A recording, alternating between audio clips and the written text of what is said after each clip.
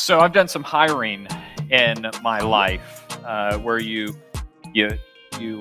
launch a search process, you get the resumes, you boil them down, you do some interviews, and even right now, our church is in the process of trying to hire a church secretary. And in that process, you do a lot of things to try to figure out who these people really are, because they can tell you one thing, but maybe they're going to show you another thing. You know, one place where you can go look and see what people show you? Yeah, their Facebook page. That's right. And I'm not the only one that's ever done that. This is a common practice in the business world to leverage someone's Facebook page to find out who they really are. Not just in hiring, but like even current employees are being monitored. So I just searched here this week to see like how prevalent is the practice. Here's what I found in one article. I want to read you this quote right at the front of the article. According to a 2018 Career Builder survey, 70% of employers use social media to screen candidates during the hiring process, and about 43% of the employers use social media to check on current employees. Here's what one quote from a PR expert. Because we tend to view our personal social media accounts as being, here it comes, personal, there's a good chance that by viewing someone's profile, you'll get a glimpse into their personality beyond the resume, said this one person, founder of Dark Horse PR. That's something. See, that's the difference between telling someone what you want them to see and then showing them something else. And that's what I want to lean into this morning. I want to lean into watching what Jesus does, what happens when people encounter him, rather than just listening to what Jesus teaches. Now, I'm a big fan of what Jesus teaches. Don't get me wrong. But I want to watch what happens. I want to see what's there when people actually meet this man. What's the results? We know what Jesus teaches, and we could study it for the rest of the year. But let's go look at what happens. That's what I want to lean into. We're in the second week of a sermon series called Snapshots. And what we're doing is we're leaning into this metaphor of pictures, using the Bible as a photo album. And what we want to do is we just want to flip through the Bible, and we want to just look at different sections and look at pictures of generosity. Maybe that's going to teach us something. Today we're going to flip to that part of the photo album we call the Gospel according to Luke. We're going to look at 3 different snapshots in that gospel. I think it's going to teach us something, because here we're not just looking at what Jesus taught. We're going to look at what happened when Jesus encountered someone. That's what we want to see. And then maybe learn something about generosity for our own lives. All right. So we turn in the photo album. I've already turned there. We're going to look at this first snapshot, Luke chapter 5. Luke chapter 5, we start with verse 27. Here's the first picture we come to in this part of the photo album. While Jesus was in one of the towns, a man came along who was covered with leprosy. Oh, I'm sorry, I'm in the wrong verse. You're like, this is not matching. That's right, it's not matching. I'm sure we could have found some really great application there. But let's go to the part I really wanted. Verse 27. I even marked it in my Bible too.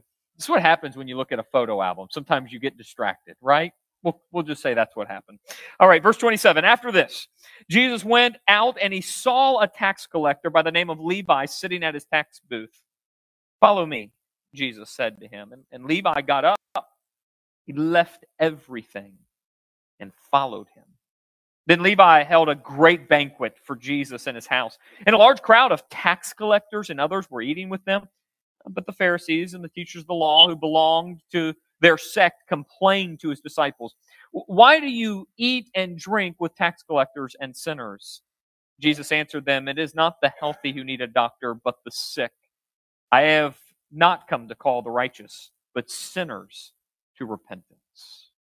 That's the first picture.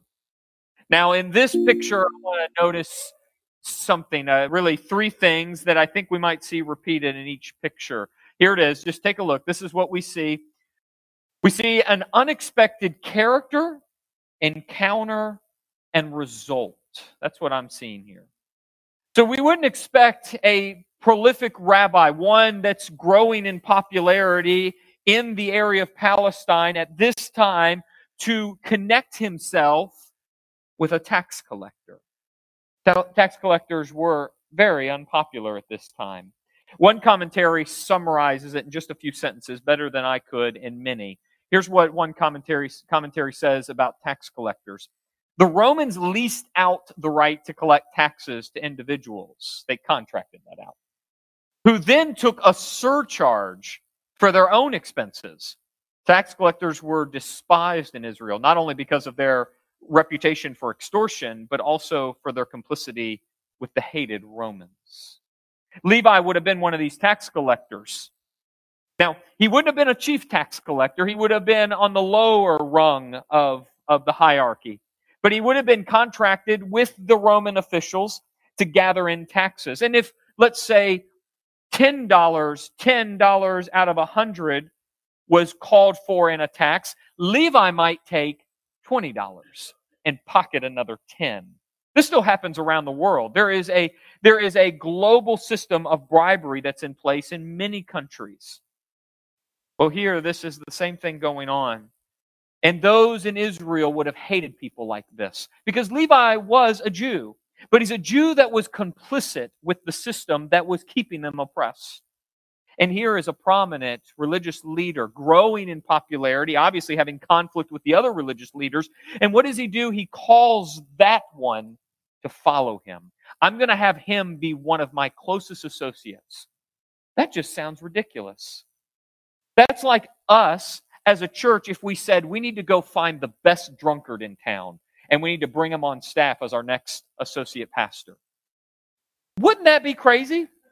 Like, if we're honest, when I say that, immediately something inside of you says, we want to save him, but I'm not sure he needs to be our pastor.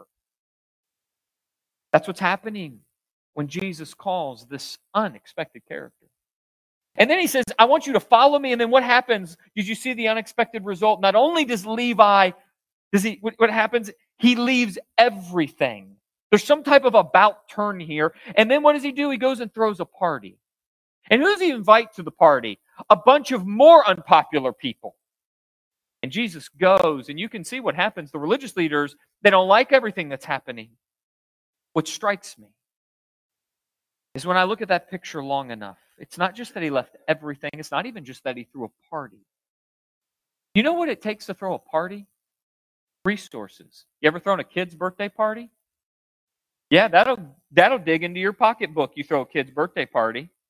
And if you go to a kid's birthday party, it's going to dig into your pocket because you've got to bring a gift or you're going to be rude. Birthdays, parties, they cost money. And the higher up you go in the party scale, the more expensive they become. You ever paid for a wedding dinner, a reception? Yeah, now we're talking big money. I haven't done that yet. I'm projecting into the future here. We're talking about big money. But what does it mean when you give all that money away? You give that money so people have a good time. You see what Levi did? A man who would have been greedy for years, pocketing money for his own gain, he now gave away all that money so people could come meet Jesus. Let's summarize that encounter this way. This is the way I'd summarize this picture. Levi doesn't sell everything or stash away money into a savings account. He throws a party, gives away his resources so his friends can meet Jesus. That's what I want to say. That's generosity. It's generosity when you give away everything. You give away your resources so people can come to see Jesus. That's generosity. It's kind of hidden right there under the surface, isn't it? An unexpected result. All right, so that's the first one, first snapshot. Let's go to the second one. So literally, I just want to kind of turn. I'm just turning in the photo album. And we come then to chapter 8, verse 1 through 3. We read these verses that we may have never noticed. Chapter 8, verse 1. After this, Jesus traveled about from one town and village to another, proclaiming the good news of the kingdom of God. Now the 12 were with him, and also some women who had been cured of evil spirits and diseases, Mary, called Magdalene, from whom 7 demons had come out, Joanna, the wife of Chuza, and the manager of Herod's household, Susanna, and many others. These women were helping to support them out of their own means. When I look at that picture, immediately what pops are those 3 words we had up on that previous screen. Take a look. Again, I'm seeing this. I'm seeing an unexpected character, really characters here, unexpected encounter and an unexpected result. If you're a prominent religious figure, if you're one that is growing in popularity, if you're one who is gaining influence, you don't pick a group of women to follow you. You grab influential men, you grab people with means, and you go on your journey. And here we see, along with the 12 being the most prominent of them. We know others followed him, but here the 12 are mentioned. And right next to the 12 is not another group of men, it's a group of women. A group of women who have lots of money. Well, maybe, but how are they described? They're described as women who have been cured of evil spirits and diseases. This is a group of women, particularly Mary Magdalene, who at some point came into contact with Jesus. She was healed. Some say Mary Magdalene was also a prostitute. But we know here Luke says she was cured of 7 demons. That's not the kind of character you'd expect. It's definitely not the kind of encounter you would expect. And yet here we have these women cured, particularly Mary Magdalene. What do? What's the result? They support him. They give up whatever resources they have to support this man.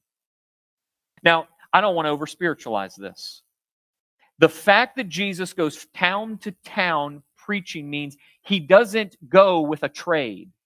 We know the Apostle Paul goes to different Roman cities and he starts working, starts doing some moonlighting to make money so then the churches he's starting don't have to support him.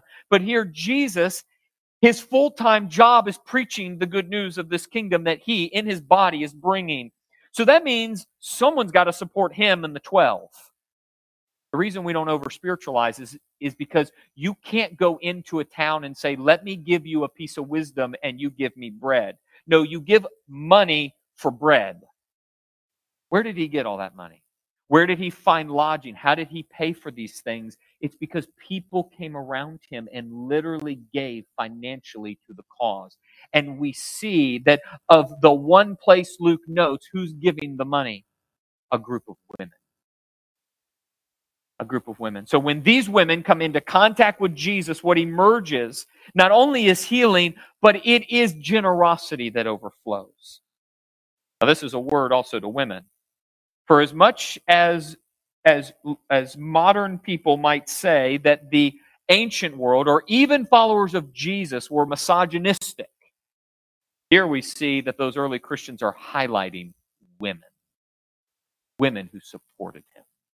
In some circles in the Roman world, that would invalidate your ministry. Here, it is a sign that Jesus is doing something new. So I just say to women, never underestimate what you can do. Not only with your money, but with your life. Here, Luke is noting the money. But again, unexpected characters, an unexpected encounter, and then generosity. This unexpected result overflow. All right, third snapshot. We're going to turn a little farther in the photo book now. We're going now to chapter 19. I'm just moving all the way over to chapter 19, and we're going to look at the first 10 verses. Last snapshot for the morning in this section of the photo album. Here it is. Verse 1, Jesus entered Jericho and was passing through. A man was there by the name of Zacchaeus. He was a chief tax collector, and he was wealthy. He wanted to see who Jesus was, but because he was short, he could not see over the crowd. So he ran ahead, and he climbed a sycamore tree to see him, since Jesus was coming that way. And when Jesus reached the spot, he looked up and said to him, Zacchaeus, come down immediately. I must stay at your house today. So he came down at once and welcomed him gladly. All the people saw this, and they began to mutter, he is gone to be the guest of a sinner. But Zacchaeus stood up, said to the Lord, look, Lord, Here and now I give half of my possessions to the poor. And if I have cheated anybody out of anything, I will pay back 4 times the amount. Jesus said to him, today salvation has come to this house, because this man too is a son of Abraham. For the Son of Man came to seek and save the lost. You know what I'm seeing here? 3 words. Again, right here. I see an unexpected character, encounter, and result. Probably more so in this snapshot than any we've seen. This is a chief tax collector. And how did Zacchaeus get so wealthy? Well, we're not told here in the passage, but we know the way tax collecting worked. It worked the same way it did for Levi. But what happens with a chief tax collector is not only can you gather money from the people, but you can gather it from your contracted workers too.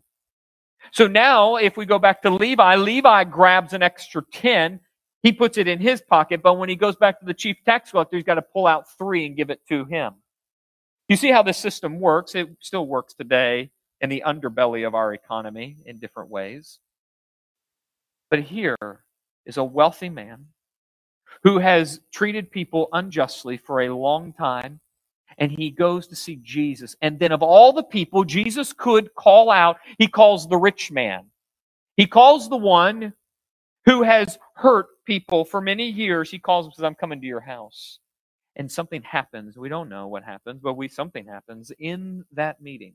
Something happens around the table. And Zacchaeus says, I'm changing. I'm repenting. I'm going to give back everything I've stolen. I'm not just going to give it back 1 for 1. Anything I've stolen, I'm giving back 4 times as much. So what I see is that when this man comes into contact with Jesus, generosity overflows. And it has to do with the way he will treat money, finances, his resources. Let's summarize that this way. I think this is an important point we need to make. Zacchaeus doesn't say he'll be generous in general, does he? Rather, he makes a concrete commitment in front of Jesus to give back a specific amount. He doesn't stumble into generosity. He makes a commitment to it. He didn't just say, I'm going to be generous to everyone I've hurt. He says, I'm giving back 4 times as much. And that's important because that's specific. That's concrete. And that's something we need to learn from. All right, those are the 3 snapshots. 3 snapshots I'm seeing as a walk through the Gospel of Luke. Just quickly taking a look at what actually happens when someone comes into contact with Jesus, not just what Jesus teaches about generosity. Well, these are important for a lot of reasons, but they're also important because they give us a preview. They're a foreshadowing of what we will see when more people come into contact with Jesus after he comes back from the dead and the early church starts popping up around the Roman world. What we will see is some of these same themes begin to emerge in these churches. So I take a look at just a few of them. And we've seen this last week. We saw this passage last week, but I'm a big fan of repetition as a good teacher. Look at 2 Corinthians 8. 2 Corinthians 8, verse 1 and 3. This is what Paul wrote to these Christians. He says, now, brothers and sisters, we want you to know about the grace that God's given the Macedonian churches. This is a different group of churches. In the midst of a very severe trial, their overflowing joy and their extreme poverty welled up in rich generosity, for I testify that they gave as much as they were able and even beyond their ability. Again here, you're seeing that's those same themes we saw in those snapshots. These are unexpected characters to come to Jesus. When the message of Jesus goes into the Roman world, it's picking up a lot of people no one else would have cared about. And they're having a substantial encounter so that as a result, generosity overflows. So much so that these are people in trial, in poverty, and yet they overflow. They give even beyond their ability. Something special happens when you come and you meet Jesus. Not just in person, like we saw with Levi or the women or Zacchaeus, but even when the Spirit of God, through the Word, puts you in contact with the Son of God reigning now at the right hand of the Father. When you come into contact with Him, even now, something happens. Well, there's also that piece about commitment. This isn't just some general generosity that emerges. It wasn't with Zacchaeus, and it's not going to be for the early Christians. I want you to just take a look. Two places where Paul writes to the Corinthians, and he's going to talk specifics. Something very similar like we saw with Zacchaeus. Take a look. We'll go with chapter 9. We're just going one chapter over in that letter, that 2 Corinthian letter. Here's what he writes. He says this, verse 6. Remember this, whoever sows sparingly, well, they're also going to reap sparingly. And whoever sows generously, well, they're also going to reap generously. Each of you should give what you have decided in your heart to give, not reluctantly or under compulsion, for God loves a cheerful giver. And then in his first letter, look at what he wrote, even more specific. 1 Corinthians 16, 1 through 3, he wrote, now about the collection for the Lord's people. This is an offering that's going to be taken up and taken to Jerusalem to help Christians in Jerusalem that were struggling. Do what I told the Galatian churches to do. On the first day of every week, each of you should set aside a sum of money in keeping with your income, saving it up so that when I come, no collections will have to be made. Then, when I arrive, I will give letters of introduction to the men you approve and send them with your gift to Jerusalem. That's specific. That means I want you to give what you said you would give. Now, you decided what you would give. You give it, and you give it on this day so that you keep your commitment. Sounds very much like Zacchaeus saying, I'm going to pay back, and I'm going to pay back 4 times whatever I stole. There's something very important about commitment and generosity. Because if we play loose with generosity, you know what happens? You never actually become generous. You like the idea, but it never actually happens. Right? All right. Well, let's make some application. Let's take that to the ground and get it into where we live today. You're going to have to start with this first question. Have I met Jesus? That's the question I got to ask myself. Now, I'm going to say I have met Jesus. So this is one for maybe you more than me. Or maybe it's not for you, it's for someone else. But I feel like we got to have this one out here. Because we can know a lot about Jesus. We can sit in church and know about Jesus. We can read the Bible, but we may have never met him. I know a lot about the presidents that have lived in my lifetime. I've never met one of them. I'm telling you, if I'd met a president, it would make a big difference on how I might view that president. Something would have changed. You see, the thing with Jesus is you and I can get real comfortable knowing about him. We need to know if we've met him. And so that's the question on the table. And if anything stirs inside of you or anyone watching at home or listening that's like, I have never met him and I need to meet him, well, that's probably the Holy Spirit doing a work because of the word's being taught. And God is working through his word so the Spirit can convict. And so I'd say do not delay if you're feeling anything.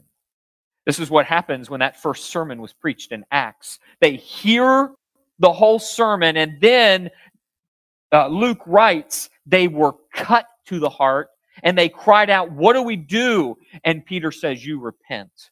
You turn it around. And you go get baptized for the forgiveness of your sins and the gift of the Holy Spirit. So I can't do any better than that. So I'm just going to say, if anyone's stirring here, that's the call. Repent and be baptized. I'm just quoting here. Just quoting. Feel like I could, if it was good for the first sermon, it's good enough for me. There's a cliche there, right? There's some song about that. Okay. All right. If I tried it, I'd mess it up. So we're going to keep going. Here it is. This is the second question. This might really get all of us. Do I give away money generously, especially back to God? Now, I got an asterisk here. We got to make note because the snapshots show people being generous with money. Now, you and I know that generosity comes in a lot of different forms. Okay? Volunteering your time, having that long phone call with a friend in need, all of that is generosity. But the snapshots here, they were about money. You think the person that Zacchaeus stole from would have been in a good mood if he came back and said, I'm so sorry. I want to pay you back. I'm going to throw you some good vibes.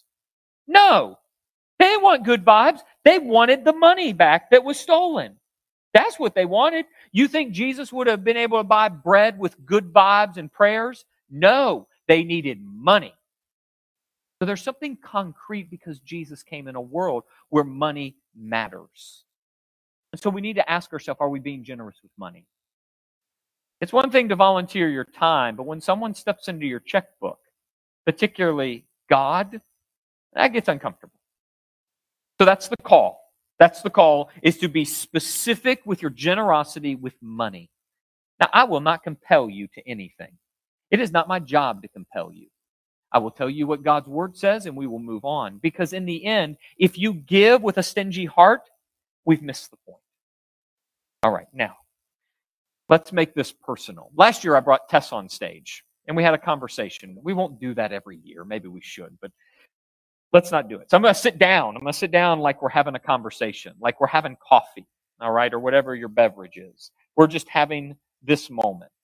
But I want to tell you what that question has meant for us over the last many years since we've been married. So we've been married 18 and a half years when we got married. I was working as a part-time youth minister at a church, and we were tithing. I mean, we were tithing. We were above tithing. We were going above 10%. And we were making very little money. We were both students in college. I was making little money doing this part-time youth ministry gig, but we gave. We didn't know any better. We just gave. We gave back a lot of money. I'll never forget one of the elders at that small little church in Knoxville. There was this moment where he came up to me and he said, I don't think you know how impressed I am how much you give. I thought, well, just give him. Aren't we supposed to give? That's what you're supposed to do. Like, you meet Jesus, you become a Christian, and you give.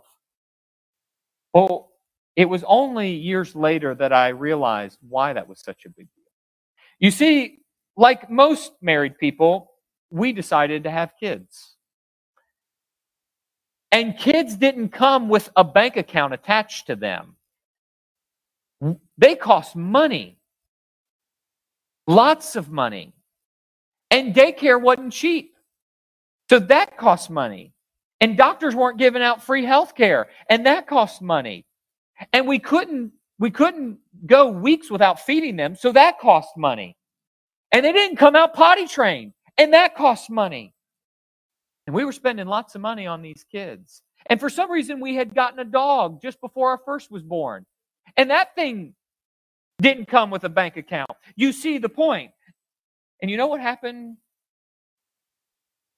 We stopped giving. And right along the way, I was also moving more and more to the left, more and more liberal in my theological thinking. God's Word was being questioned. I was doubting a lot of things. And I thought, well, maybe I have a little bit more authority than I thought. Maybe Paul didn't write these letters. Maybe the Bible isn't completely inspired. I was deep in higher education, and I thought I knew a lot more than I really did. So there was this spirit inside of me where I had it all together. I kind of knew better than God. And that, coupled with kids and more expenses in a house, and the giving dried up. Well, along the way, we accumulated a lot of consumer debt. Well, something happened in our life. We came to the brink of a divorce, largely because of me and my selfishness. I think we've told some of the story at some point. When fitting, we'll tell you more of it. Many of you already know that. But God turned it around inside of my heart. And I tell you that I had an encounter with Jesus, something that was more real than it ever had been before. I knew He was calling me to go full-time into vocational ministry. I've been doing part-time at that point. And then at one point I stopped because I was doing the PhD at the University of Tennessee. And so I was teaching there and doing all of my schooling. So I was only volunteering as a teacher during Sunday school. Well, when all that began to happen, and I had that encounter with Jesus in a way I'd never had, you know what emerged right after that? Well, generosity began to come back. And I'll never forget, it was a sermon series at the church we went to. And that preacher gave a sermon series about giving and tithing. And it wasn't necessarily anything he said. It was coming into contact with God's Word. And Tess and I said at that point on, we would give. We would give, and we would give 10%, and we would never drop below that.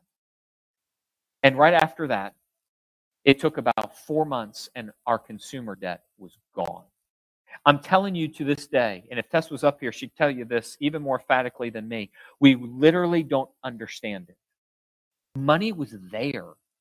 And since then, we have now a ledger. So literally, we have a physical ledger that we keep all of our budgeting. All of our bookkeeping happens in a ledger, and that first tab is our tithe. And over the years, we have had many moments where we did not know how we would do it that month, but we would give our tithe because we knew that was not going to budge. Because we knew the moment we gave up the tithe is the moment we stopped trusting. And so we weren't going to give that one up. So every month, literally, when Tess does the ledger and she does the money, she's good at this, so she goes in there, right off the top comes our tithe. I'm telling you, there are some months where it doesn't make sense. We had 2 more kids after those 2 money suckers. 2 more. 2 more. We didn't know how we do it, but we knew we would be committed to being generous. And it has framed and shaped everything for us. And that's very practical. You want to get practical? You write that check of 10%. That will get practical. Now, we choose to give that to the church. That has been our practice. We give it to the church family we're a part of. But I want you to understand this. God is not looking down on you, judging if 8% comes to the church and 2 goes to a foreign missionary that you've been close friends with for many years. God's not in the business of doing that. I have a feeling if you're a generous person, you're going to give even more than that to your church family. The point is not to convict you or guilt you into giving to East 10th.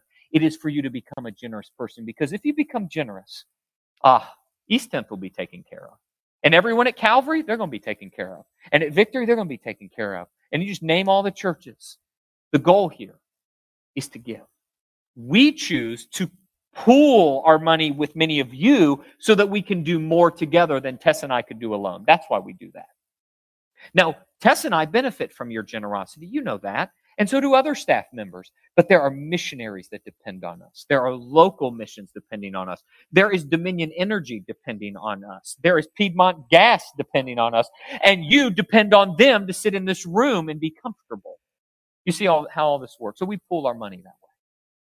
The reason I'm long-winded on all of this is to share with you where this has been with us personally. And it has been because of an encounter with Jesus. Without that encounter, without that shift on right there at the line, that line in the sand at a divorce, without that happening nearly 8 years ago, we wouldn't be where we are. And generosity was one of the first things that overflowed. So those 3 snapshots that we saw in Luke, well, they're very personal for us because that's what happened. So my call to you is give. Give money so that your heart can train to trust God. And now you choose with God how all that works out.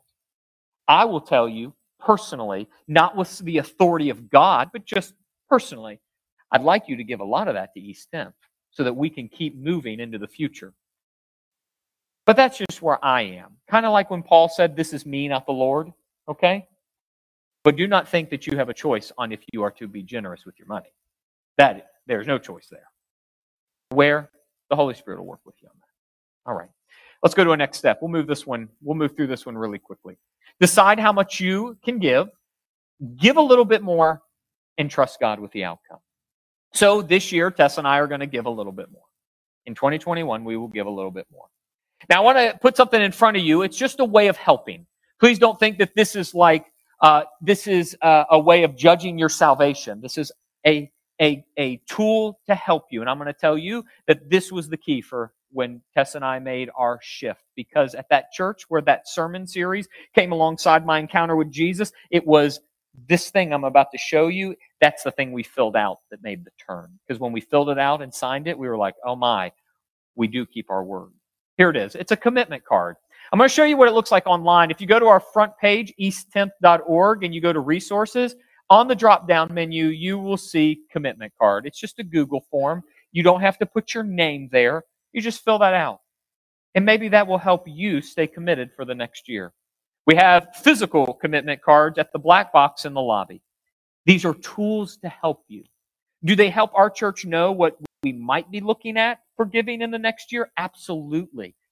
So we would like you to fill that out, but this is a tool for your commitment. And we're in a weird place right now with COVID. So go online or get a physical card and let that be a tool for training you to to trust God with your money. It's a great practice. And if you've never done it, do it and watch what God will do with it. All right, let me pray for us. Father, I am really thankful that many years ago you took care of Tess and I in a way that made all the difference. I have no doubt that story sits in this room with many other people, something like it. So would you break us, move us, convict us, so that we would grow in generosity. And we will trust you with that, knowing that you own a cattle on 1,000 hills. All will be well, especially when we give back to you what is already yours. So would you do that work in us? And if we need to meet Jesus, anybody listening, watching in this room needs to meet Jesus, Holy Spirit, bring them to a decision sooner than later, maybe today. We thank you for all of that in the name of him who is our Savior and King, Jesus Christ. And together we say, amen.